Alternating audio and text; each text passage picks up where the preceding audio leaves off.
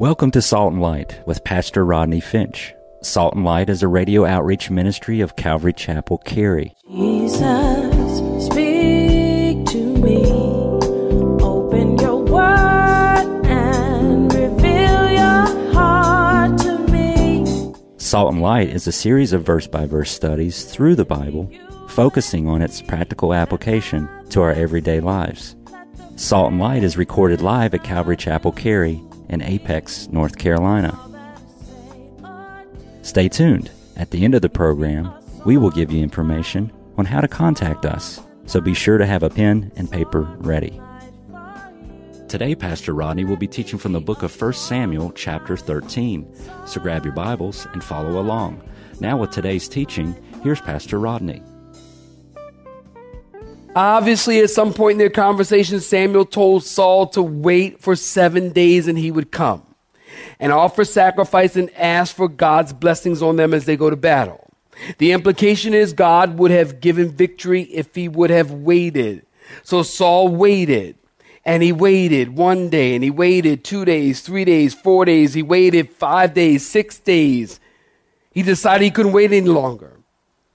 He says, I'm losing men. People are going AWAL. Some are going on indefinite leave. Some are hiding and some are leaving the country. I've got to do something. In Saul's mind, every hour that passes, the chances of victory grow slimmer. Look at verse 9. Saul said, that's it. Bring me the burnt offering. Let's get on with it. If we need a priest, I'll be it for Samuel. Let's sing a few songs, pass the offering plate, sing Just As I Am, Dear Lord. Close in prayer and offer the sacrifice. Look at verse 10. And as soon as he finished, y'all looking at verse 10? As soon as he finished presenting the burnt offering, Samuel showed up and said, Saul, what are you doing? Saul goes out to meet him, to greet him. You know, when you've done something wrong, you kind of act spiritual, don't you? I'm not talking to anybody here. I mean, generally, people.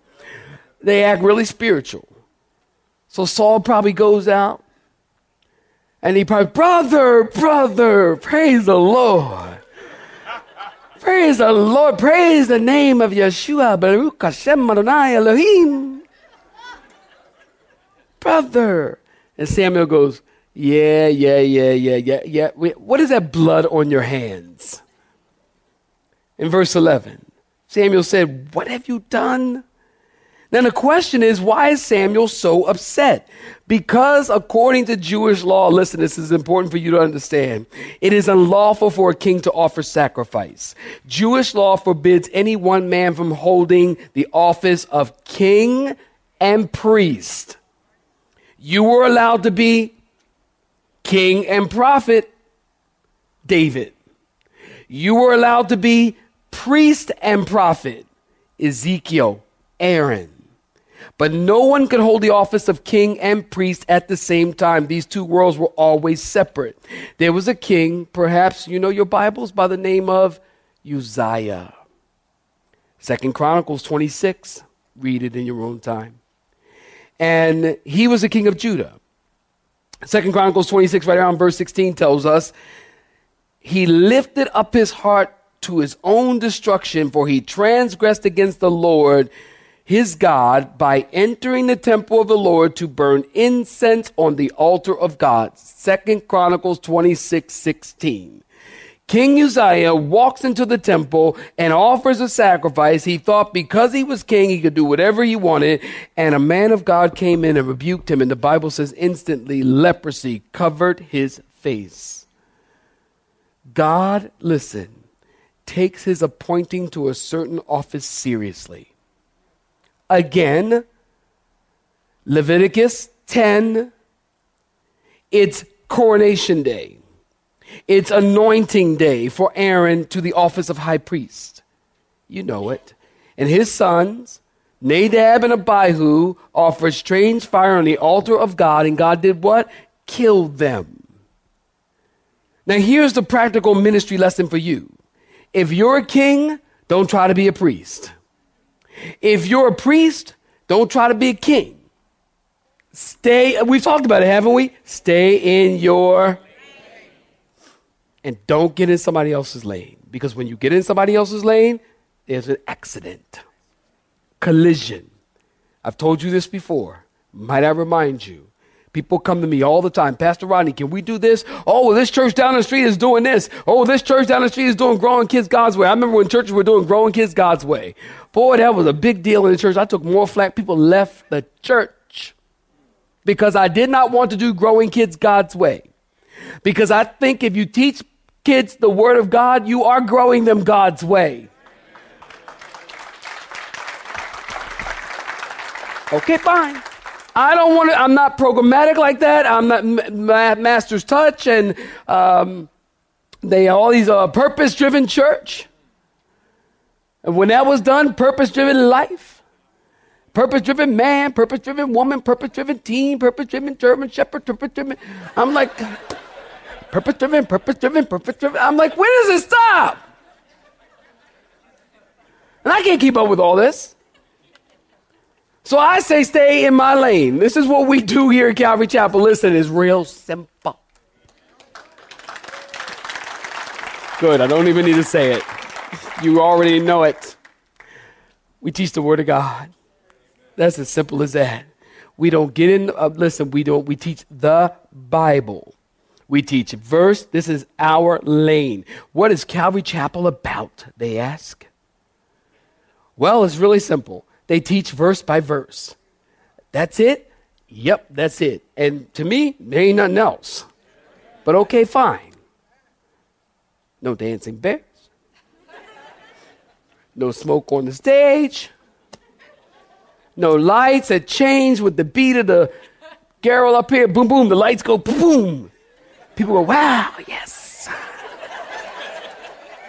This is what's going on in the church today. You guys, listen, we all are blessed.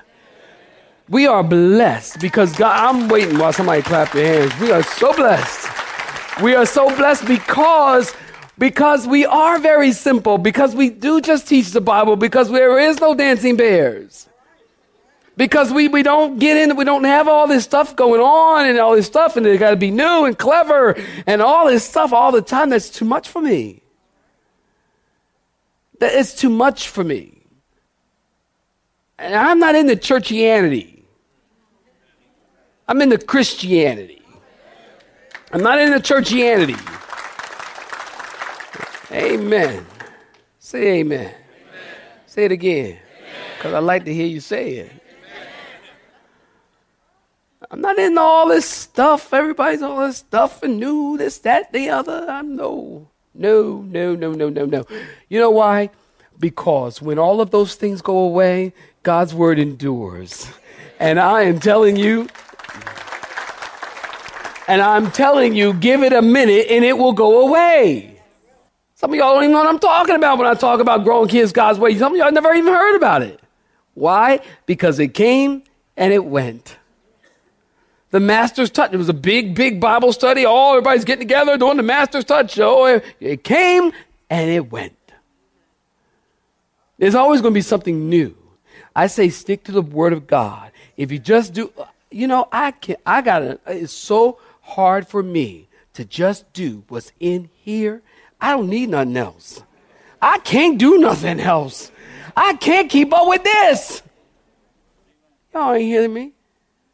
I can't keep up with this. I don't need nothing else. Stay in your lane. Amen. You do what you do. And look, don't get me wrong. I am not hating on nobody doing what they're doing. You do what you do. That's wonderful.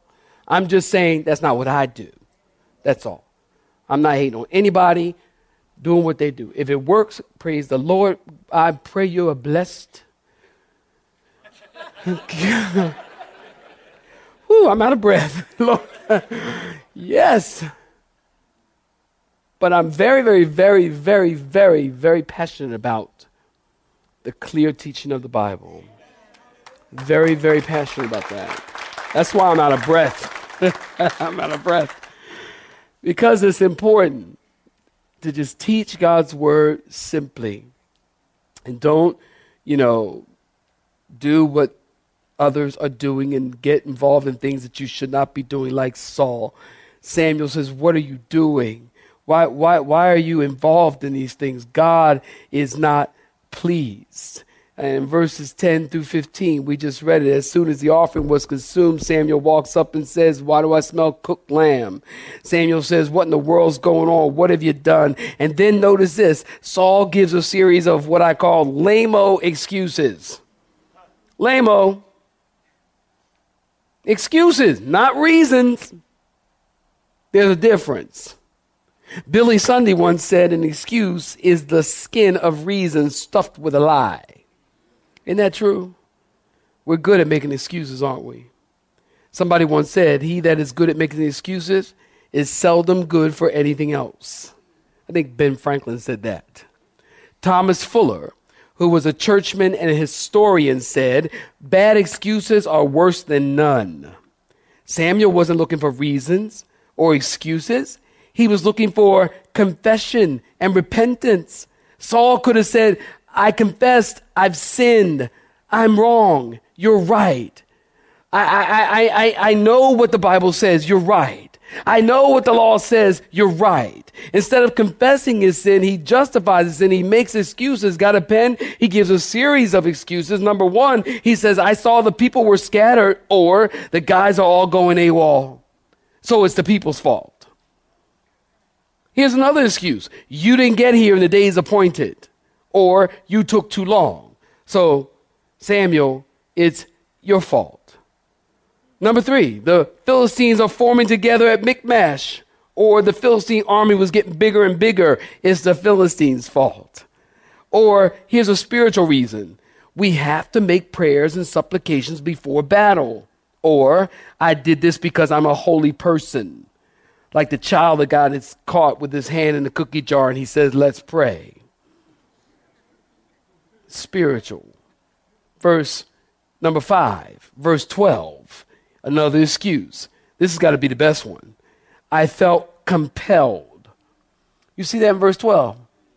I felt compelled. In other words, I forced myself to offer. I really didn't want to do it. I was fighting against myself, but I forced myself. I felt compelled.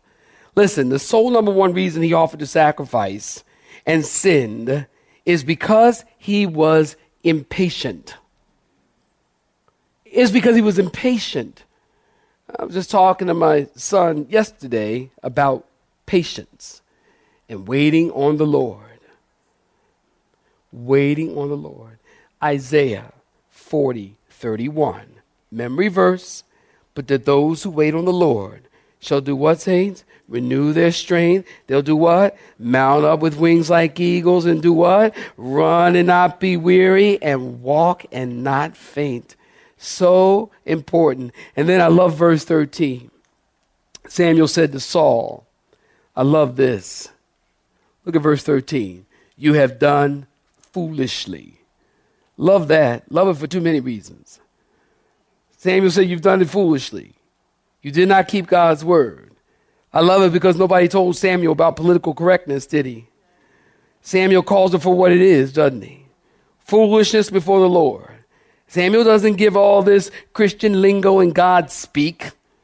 I can't stand religious God speak, can you? This statement from Samuel isn't filled with a bunch of psychobabble. Samuel doesn't say, well, how did you feel when you offered?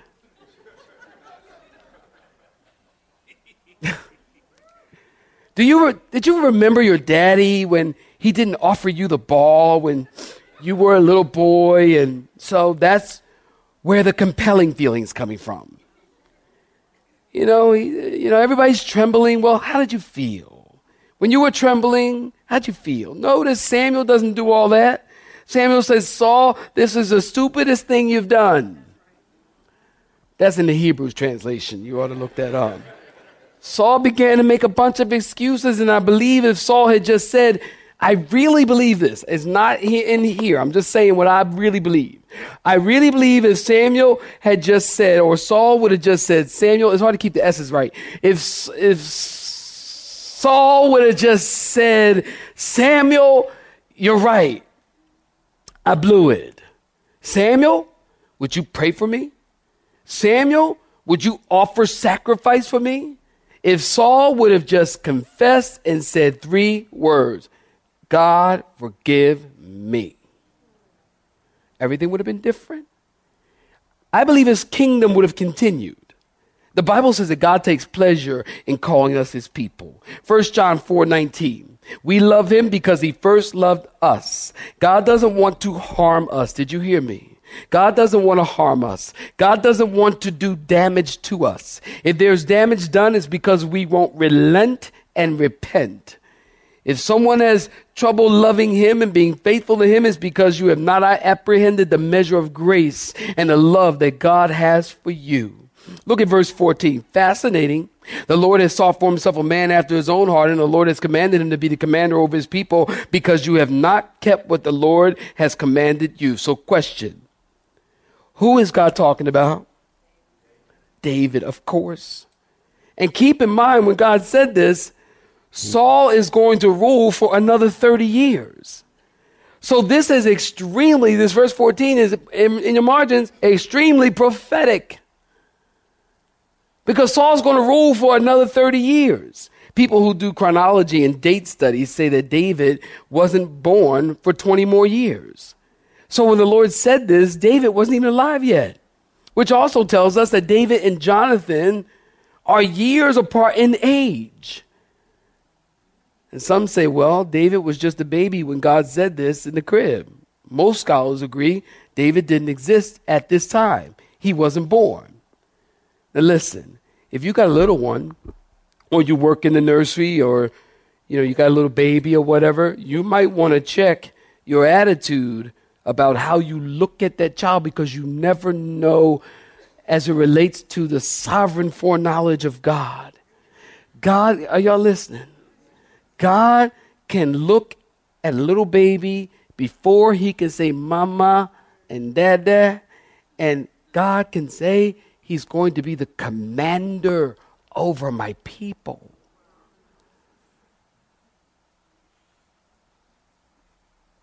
That's pretty cool. And that has swag. Did I use it right? That's cool. God can look at a baby and say, he's going to be the commander over my people. He's a man after my own heart. God's going to give him the kingdom. Saul's going to rebel against this statement for years before he ends up committing suicide. It's just a few chapters back. Remember, you can see, look how far Saul has come.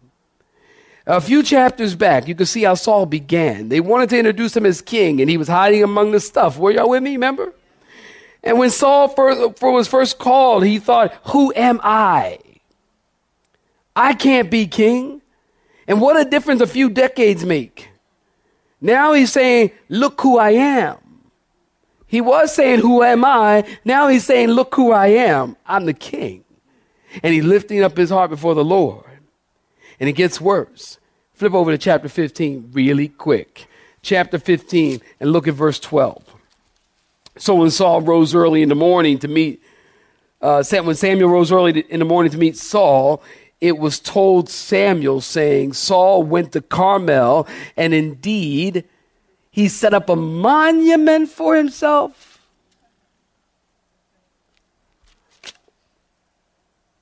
A slippery slope. He starts off with, who am I? I want to introduce Saul. And ladies and gentlemen, here we have Saul, your new king. The one you've been asking for. Ta-da! Music plays. Curtains open. No Saul. Where's he at? He's 7 feet tall. He's hiding over the stuff. He can't hide behind that thing. We see your head. He starts off with, who am I? And now he's building universities and schools and neighborhood developments after himself. Saul Heights. Arrogance is my point. Arrogance and pride is a slippery slope. C.S. Lewis said the fastest road to hell is the gradual one, the gentle slope, soft underfoot, without sudden turnings, without milestones, without signposts. Somebody else wrote and said, there really is no slippery slope, only a long staircase where each step downward must first be tolerated. Look at verse 16. We got to come in. Look at verse 16. Saul, Jonathan his son, and the people, verse 16, you looking at it? Say amen. Jonathan his people and the people present with them remained in Gibeah of Benjamin, but the Philistines encamped in Michmash. And then the raiders came out of the camp of the Philistines in 3 companies. One company turned onto the road of Ophrah. She got to be everywhere, don't she?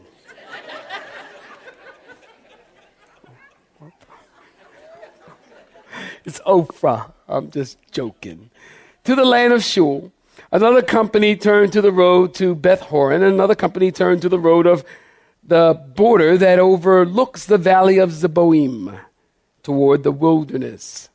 Now there were, interesting verse 19, there were no blacksmiths to be found throughout all the land of Israel, for the Philistines said, lest the Hebrews make swords or spears, but all the Israelites would go down to the Philistines to sharpen each man's plowshare, his mattocks, his axe, and his sickle. And the charge for a sharpening was a pim, for the plowshare, the mattocks, the forks, and the axes, and to set the points of the goads.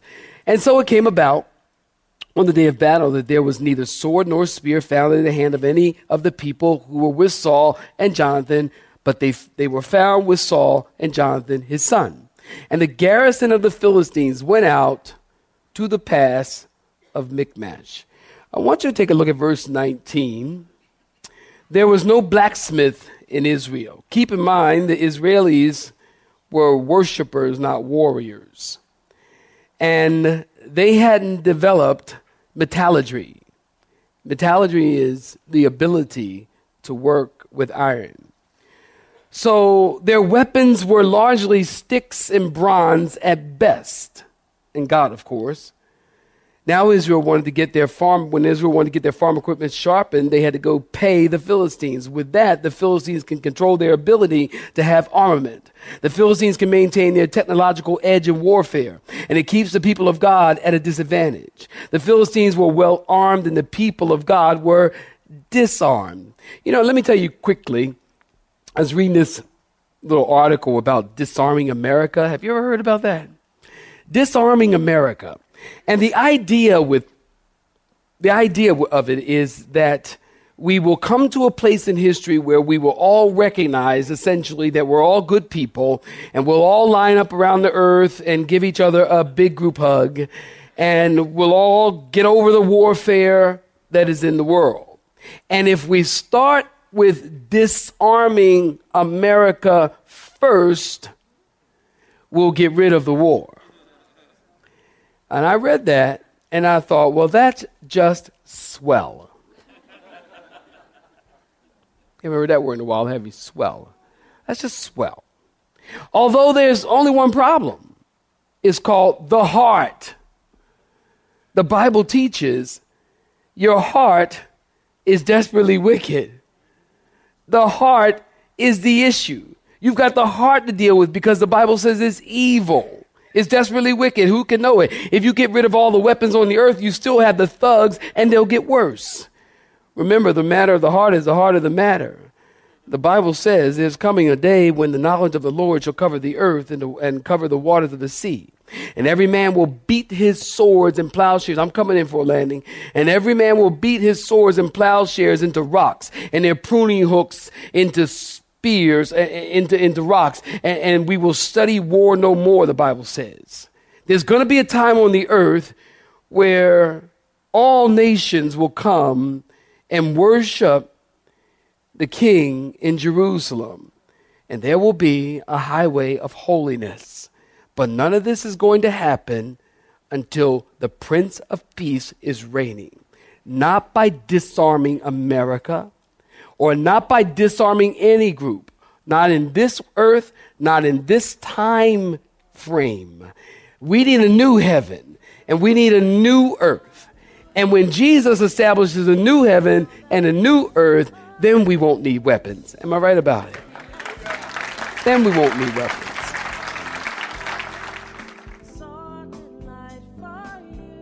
You have been listening to Salt and Light, a radio outreach ministry of Pastor Rodney Finch and Calvary Chapel Cary, located in Apex, North Carolina. Join Pastor Rodney Monday through Friday at this same time. For information regarding service times, you can contact us at 1-800-293-0923. That's 1-800-293-0923. You may listen to today's broadcast in its entirety by visiting the media library on our website at cccary.org.